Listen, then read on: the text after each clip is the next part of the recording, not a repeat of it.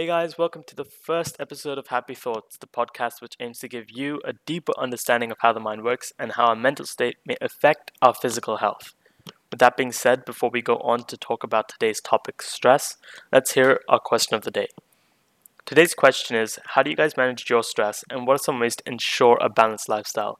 I personally often find myself stressed over a variety of things from deadlines and exams to presentations and whatnot.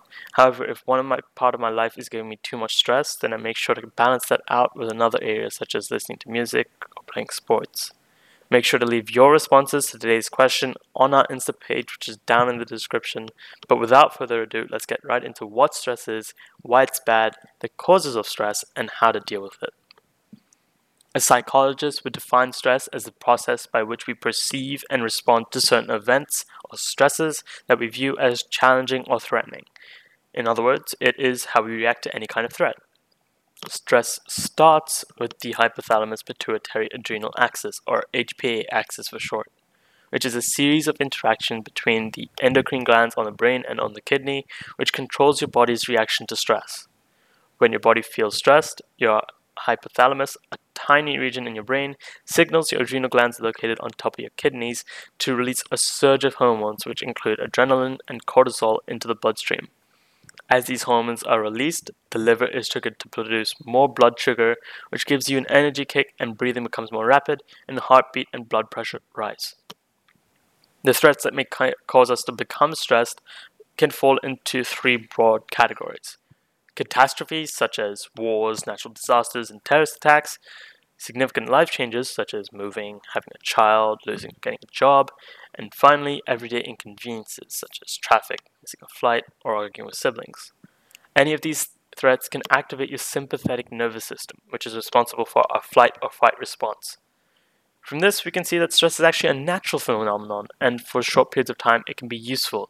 It makes you more active and alert, and it can stimulate your immune system to heal wounds and fight diseases. This all happens due to the hormones we talked about earlier, adrenaline and cortisols. These hormones trigger the responses you need from your body when you are threatened. For example, when you're being chased by a bear, it makes you more alert and active, and you can get out of that situation. But this is also why chronic stress and long durations of stress can be harmful. Many of your body's basic functions, such as blood pressure, breathing, body temperature, digestion, and heartbeat, are in part regulated by the autonomic nervous system. The autonomic nervous system is made up of three parts. The sympathetic nervous system, which we talked about before, activates your flight or fight response. Your parasympathetic nervous system, which calms you down. And your enteric nervous system, your brain, your gut essentially, which helps you regulate gastrointestinal functioning. This is why when you're being chased by a bear, for example, and you release a bunch of cortisol, your body wants to focus on sending blood to your muscles so that you can react better, which is a good thing, right? But really only for short amounts of time, because it might do this by shutting down digestion or decreasing the amount of digestive secretions, and so an anxious and stressed mind leads to an anxious and stressed gut. Essentially, when you're stressed out, your nervous system is redirecting all of its energy sources to your muscles and brain, and it pulls flow away from your other organs. This is why stress is an even bigger problem when it comes to things like heart disease. This is because it contributes to increased blood pressure, heart rate, and cholesterol levels in a number of different ways. One of the organs it may pull energy away from is the liver, which is responsible for removing the fat and cholesterol in your blood. So basically, when you're stressed, the liver can't filter properly, and that extra fat and cholesterol ends up circulating in your blood, which can settle around your heart. This was tested, of course, in a study which monitored the blood cholesterol and clotting speed of 40 male tax accountants throughout the year. And it found that the cholesterol and clotting rates and thus risk of heart attacks increased dramatically during the weeks before tax day as they stressed out about finishing their work.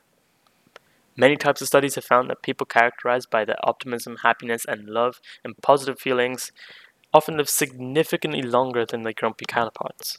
While researchers don't know exactly how chronic negative emotional states influence health, it may be a combination of lifestyle or behavioral factors like neglecting health, or social factors like the way depression can cause you to isolate yourself and thus prevent others from helping you out, or biological factors like increases in certain kinds of inflammatory proteins released by the immune system in response to stress and sadness.